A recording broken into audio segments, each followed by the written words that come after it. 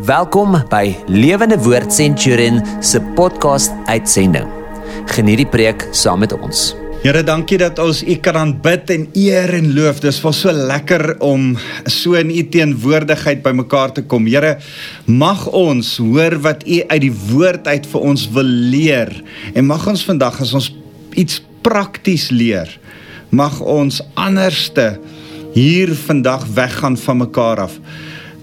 Deur U woord toegerus, verander en bemoedig. Ons eer U, Here Jesus. Amen. Goeiedag, my naam is Wouter van der Merwe, ek is van Lewende Woord Centurion en dis weer vir my so lekker om saam met jou op hierdie Sondagoggend by mekaar te kan kuier rondom die Here se woord. En ek wil vanoggend 'n heeltemal 'n ander tipe preek saam met jou kom doen. In die lig van wat ons in die laaste tyd met mekaar gedeel het. In die lig van wat ek het verlede week oor oordeelkundigheid of onderskeidingsvermoë gepraat en die week voor dit gepraat oor die woord van die Here en dat ons moet lief wees vir die woord van die Here. Onthou, ek het gesê lief, lees dit, leer dit en leef dit. En as ek daaroor gesels, dan besef ek, die lief is een ding, dit moet ons voorbid, en die Here maak ons lief vir sy woord. Die lees is 'n daaglikse roetine, dis 'n dissipline wat jy moet toepas. Maar hoe leer mens, hoe bestudeer mens die woord? En ek wil vandag met jou rondom daai konsep 'n bietjie stilstaan en gesels, want dan raak dit makliker, die uitleef, die leef van die woord raak dan so 'n bietjie makliker, as ons dit meer in diepte kan bestudeer. So, vandag wil ek jou vra, ons saam met my, ek gaan 'n praktiese voorbeeld preek vir jou gee. Ek gaan 'n praktiese ding vir jou wys, en eintlik net saam met jou lekker kuier. Ek wil dit nie 'n preek noem nie, ek wil dit lekker kuier rondom die boek van Johannes. Maak jou Bybel oop, as jy nie 'n Bybel het nie, staan gou op. Ek sal so een of twee ander goed sê, sodat jy 'n geleentheid kan kry om gou 'n Bybel te gaan haal, en gaan haal 'n pen of 'n potlood, verkieslike lekker helder potlood of 'n highlighter of iets waarmee jy in jou Bybel kan skryf. Ja, jy mag in jou Bybel skryf. Dis 'n handboek van die lewe, en enige goeie student skryf in sy handboek. So, ek wil jou vandag iets wys. Hopelik as ek jou vandag hierdie goed gaan wys, gaan dit 'n bietjie van jou teologie ook uitsorteer. Partykeer is ons teologie het vraagtekens aan. Is dit reg? Beteken dit? Glo ons as Christene dit? Mense vra my altyd hierdie vraag. En vandag gaan ek jou 'n paar lekker praktiese ding wys om te doen, en as ons dit saam doen, gaan dit sommer terselfdertyd, terwyl ek jou leer hoe om die woord te bestudeer, 'n praktiese lesie oor hoe om die woord te kan bestudeer. Daar's baie verskillende maniere, hier is een van die maniere. Terwyl jy dit doen, gaan jy ook 'n paar teologiese vrae in jou kop dalk kan beantwoord. So, as jy reg, het jy jou Bybel voor jou, blaai saam met my oop na Johannes toe, en kom ons begin met hierdie geweldige interessante boek van Johannes. Ek gaan vereers net, ons sal sien hoe lank neem ons, en dan gaan ons begin vereers net met die eerste hoofstuk, en dan kyk ons hoe verder ons aangaan. Ek wil nou hê dat as jy met 'n pen in jou hand sit, dat jy saam met my besef, terwyl ek Johannes bestudeer, is daar so baie goed uit Johannes uit wat mens kan kry. Byvoorbeeld, God is lig. As God lig is, wat beteken dit dat hy lig is? Dit beteken vir my, hy is orde. Ek het op 'n stadium 'n Potchefstroom geswat, en as jy 'n Potchefstromer is, Psalm 36 vers 9 of 10, wat sê, in U lig sien ons die lig. As jy nou daar gestudeer het, dan sal jy nou weet van daai, ek dink is hulle lese, as ek dit nie mis het nie. En daar's iets van 'n orde. In die Here se lig sien ons die lig. Daar's iets van verandering. As daar nie sonlig is op plante nie, ek het 'n lekker groentetuin en ek sien nou hoe dit heeltemal groei en verander. My hele groentetuin lyk anders as wat hy 2-3 weke terug gelyk het as gevolg van fotosintese, as gevolg van lig, wel goeie reën ook, maar lig wat daarop skyn. Kreatiwiteit, lig beteken kreatiwiteit, ontwikkeling. Ek dink altyd daaraan, ons weerkaats die lig van God se heerlikheid, soos wat die maan die lig, die strale van die son weerkaats. En een van die temas van Johannes is God is lig. So jy kan oor die lig, oor God is lig. Die lig van God, kan jy soveel gaan mediteer en dink. Want ons het so 2, 3, 4 weke terug gepraat oor gebed en meditasie, dat jy die woord moet deurdink, oordink, herkou.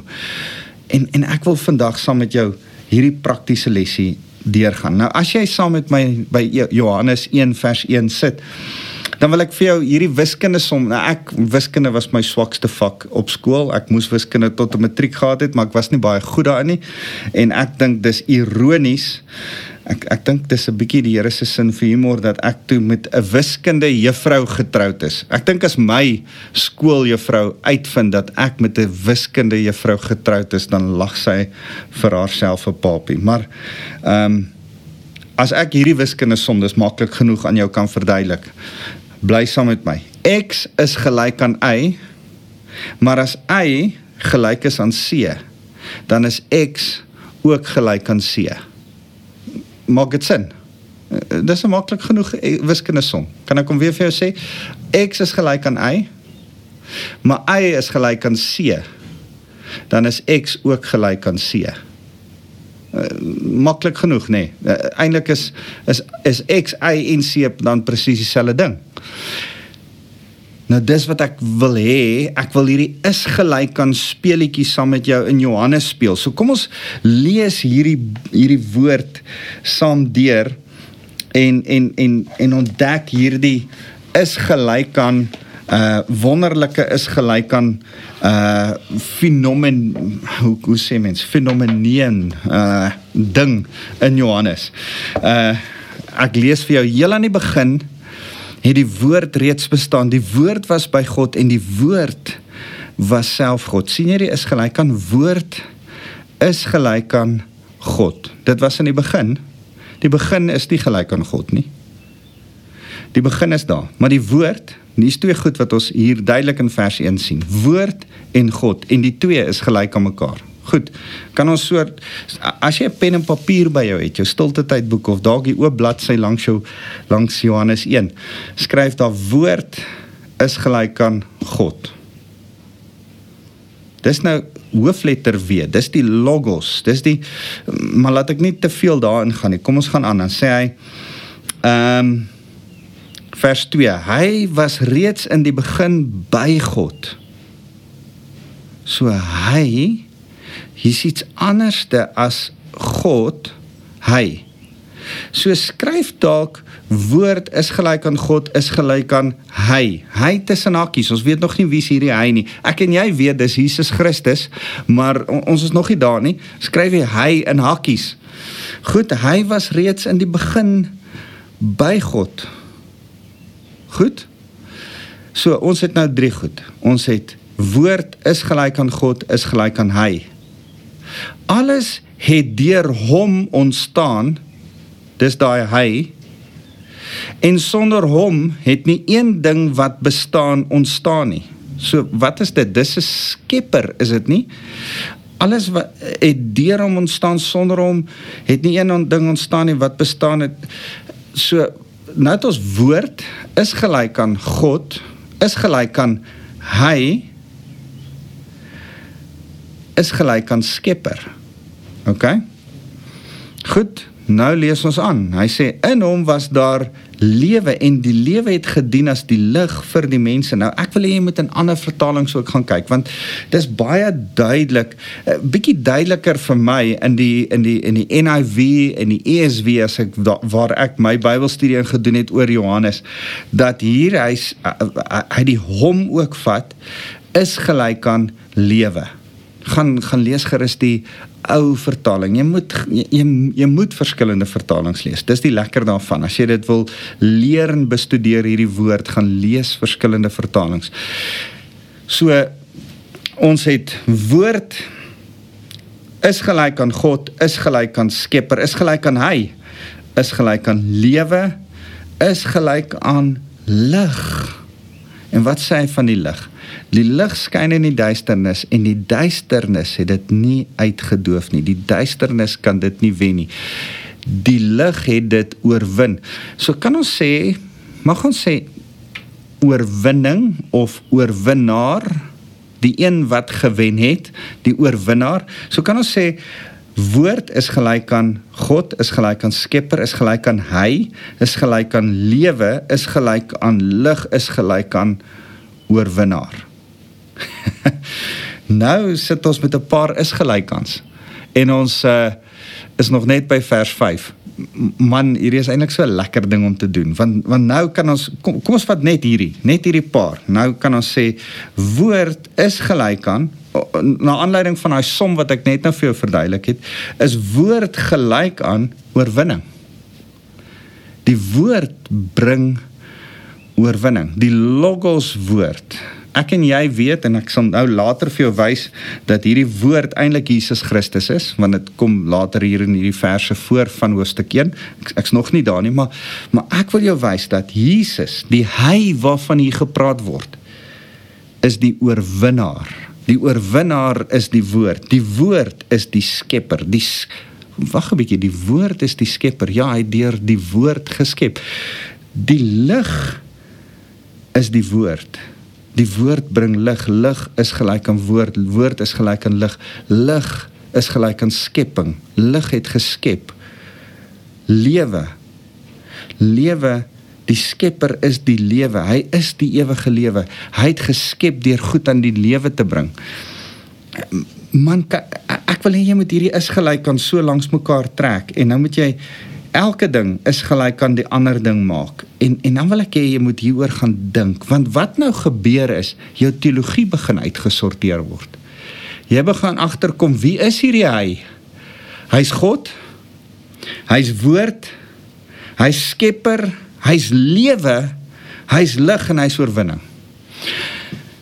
Nou net op grond van dit, en ek wens ek kan hierdie speletjie lank en ver saam met jou deurtrek en speel, want ek het die hele boek van Johannes so gedoen. Ek het is gelyk aan elke ding gesit wat Jesus is. As hy voor Pilatus staan, dan sê Pilatus, wie is jy? Dan sê ek is die waarheid. En dan is, okay, hy is gelyk aan waarheid. Die woord is gelyk aan waarheid. Wil jy die waarheid leer ken? Bestudeer die woord. Die woord is gelyk aan die waarheid, is gelyk aan God. God is gelyk aan waarheid. God is gelyk. Skepping, Skepper, die Skepper God is gelyk aan die waarheid. Hy het geskep met die waarheid. Ek wil hê hierdie goed, stoei 'n bietjie deur hierdie goed. As jy by 'n ding kom wat jy in Johannes lees en ek wil nou 'n simpel voorbeeld gebruik. Kom ons gebruik vers 6. Daar was 'n man gestuur deur God met die naam Johannes. Johannes. Kom ons vat Johannes en ons sê is gelyk aan hierdie. Dan sê ons nee, jy kan nie Johannes is gelyk aan enige een van hierdie maak nie. Dis nie wat hierdie skrif sê nie. Dis nie waar hy inpas nie. Johannes is nie gelyk aan nie. Hy is net gestuur deur God. En hy, vers 7, is net 'n getuienis van God. Wag, hy sê in vers 7, 'n getuienis van die lig wat sou kom. Man, hier is so wonderlik. Wie is die lig? Jesus. Hy is 'n getuienis van die lig. En dan, Johannes is 'n getuienis van Jesus. Hy is 'n getuienis van die lig. En vat net die lig. Ons het net nog gepraat oor hierdie konsep van God is lig. Jesus is lig. En dan kom jy agter, dit is 'n tema wat reg deur Johannes hardloop. En ek wil hê jy moet dit gaan bestudeer.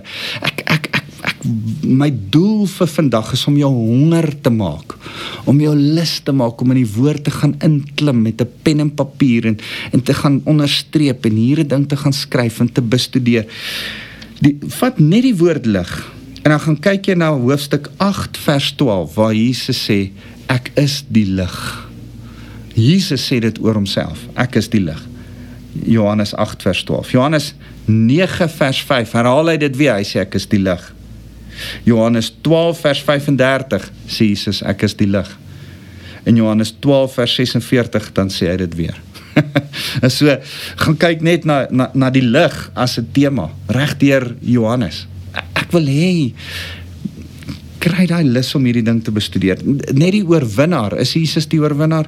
Gaan lees Johannes 16 vers 33. So kom ons gaan klein bietjie aan met hierdie oefening, net dat ek dit saam met jou kan deurtrek. So ons sê, woord is gelyk aan God, is gelyk aan hy, tussen hakies.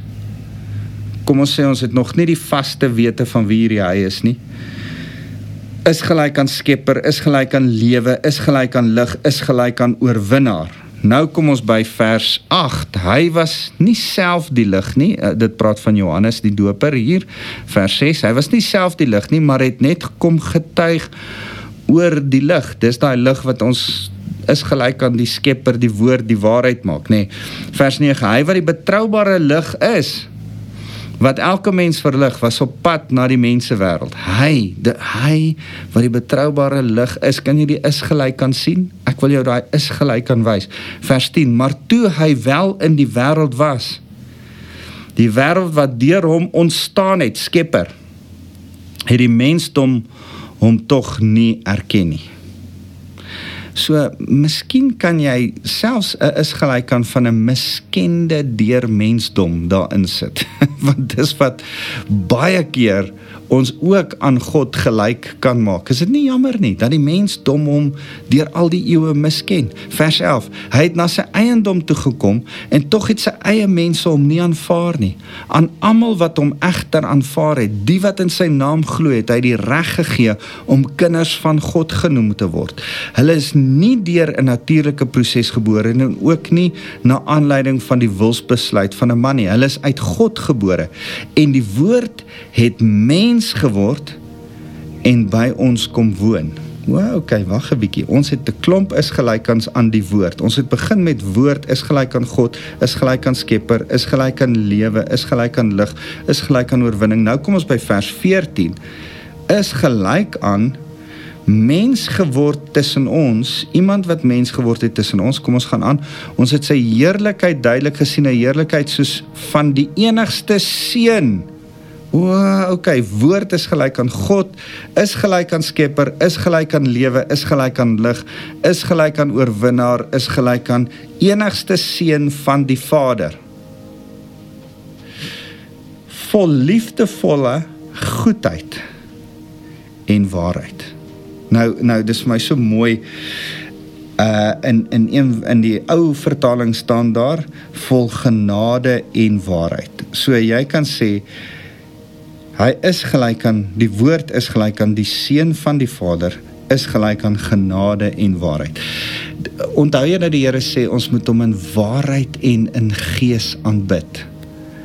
Want hy is die een wat waarheid en gees is. Daar's 'n stuk van sy genade en sy waarheid. Hy is die leeu en die lam, wat jy hier duidelik moet raak sien. Man, ek raak so opgewonde oor hierdie is gelyk aan, want ek wil jou verder wys. Ek wil nie te lank stil staan by een ding nie. Vers 18, niemand het God nog ooit gesien nie. Sy enigste seun was self ook God, en baie na aan die Vader, is, het hom aan ons kom bekend maak.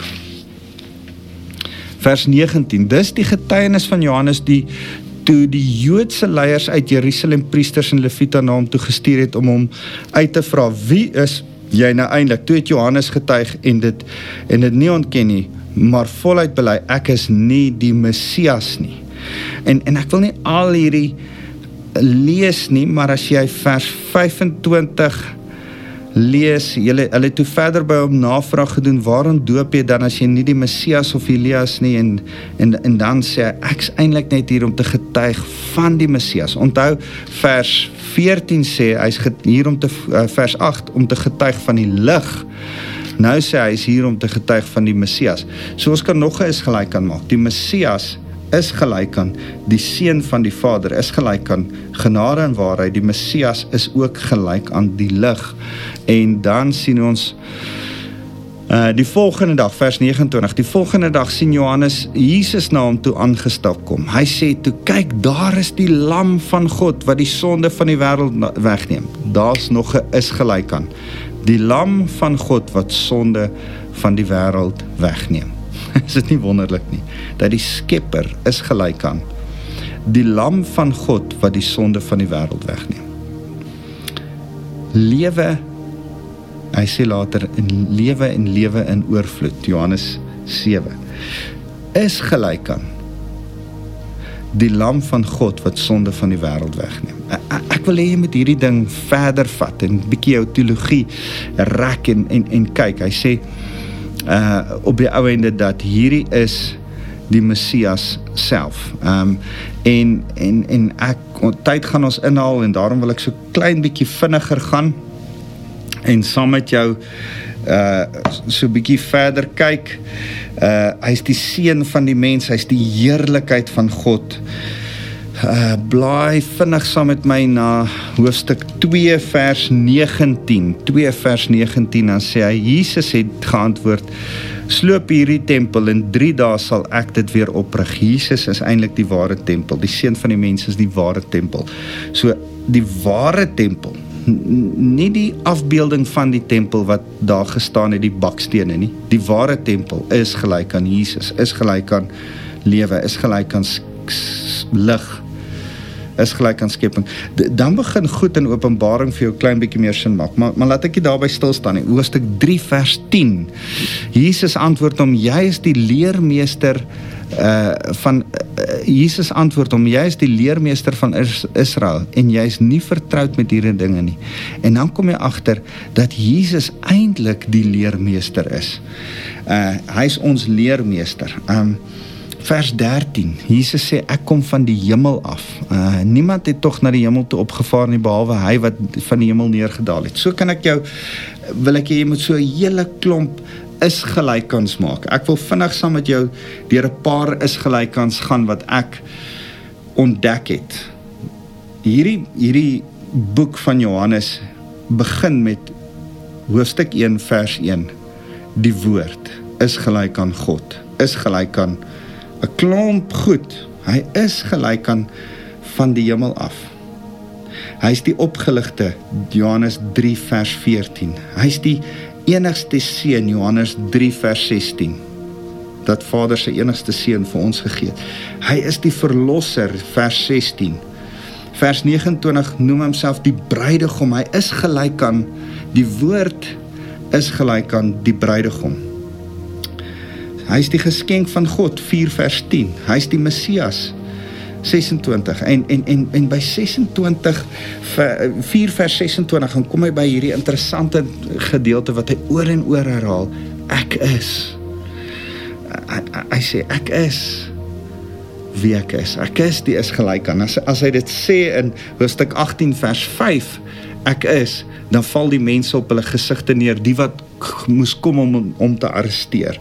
Maar hy sê ek is, in 6 vers 20, hy sê dit in 8 vers 58, hy sê dit in 6 vers 35, en as Jesus sê ek is, dan sê hy eintlik die woord Jahwe, hy sê eintlik, hy is God, hy noem hy gebruik die woord van God vir homself, en daarom, ouens, as ons hierdie is gelyk aan som begin doen, dan kan ek nie saam met mense stem wat wonder of Jesus God is nie. Jesus is God. Jy moet nie die is gelykans by mekaar sit. Dan hoef jy nie te wonder nie, want dan kom jy by hoofstuk 20 vers 18, waar hoofstuk 20 vers 28, waar Thomas neerval en sê, my Here, want nou sê hy dit vir Jesus, my Here en my God. Here, baas, Kyrios, baas en God, is gelyk aan woord, is gelyk aan skepper. Man, ek wens ek kan met julle nog soveel meer deel oor Johannes, waar Jesus sê, ek is die ware wingerdstok. Johannes 15 vers 1.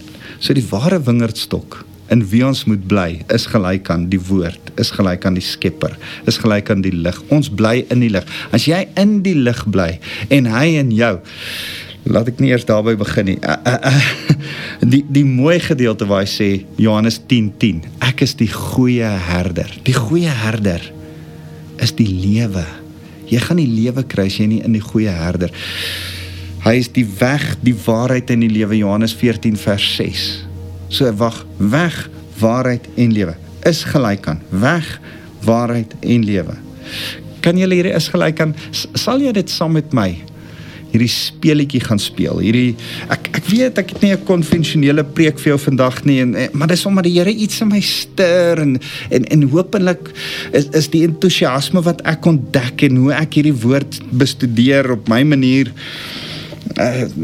krap in my Bybel, en saam met die Here deur hierdie goed werk, hopelik stir dit iets, draai dit iets in jou hart, om ook in die skrif te gaan sit, en die wonderlike ontdekking te maak van die volheid van wie Jesus is. So, mag ek vandag by jou 'n lusmaker kom los het, en kom ons bid saam. Here, baie dankie vir u woord, dankie dat u woord 'n onuitputbare bron is, en soos wat ons dit bestudeer, trek jy 'n klomp goed in ons lewe reg. Here, mag dit ook so wees, as ons net hierdie is gelykans in Johannes begin bestudeer. Wat nog te sê van al die ander boeke in die woord van die Here. Here, mag jy elkeen wat nou na my luister, kom seën met u liefde. Mag hulle u liefde ervaar in hulle harte vir ander mense, maar mag hulle ook u liefde ervaar in hulle harte vir u woord. Here, ek kom bid hulle toe, die Heilige Gees wat hulle sal help, mag hulle die Heilige Gees soos 'n bril opsit, as hulle die woord bestudeer, en mag die Heilige Gees die woord aan elkeen van hulle openbaar. Dis my seën wat ek oor hulle uitspreek, en Here, as ek hulle kom seën ek hulle met die genade van Jesus, ons Verlosser, ons Koning, ons Skepper, ons God, ons Here. Here, mag ek u volheid oor elkeen kom toebid, soos wat ons u ontdek en bestudeer. Ons eer u, Here Jesus. Amen. Ons lief vir julle.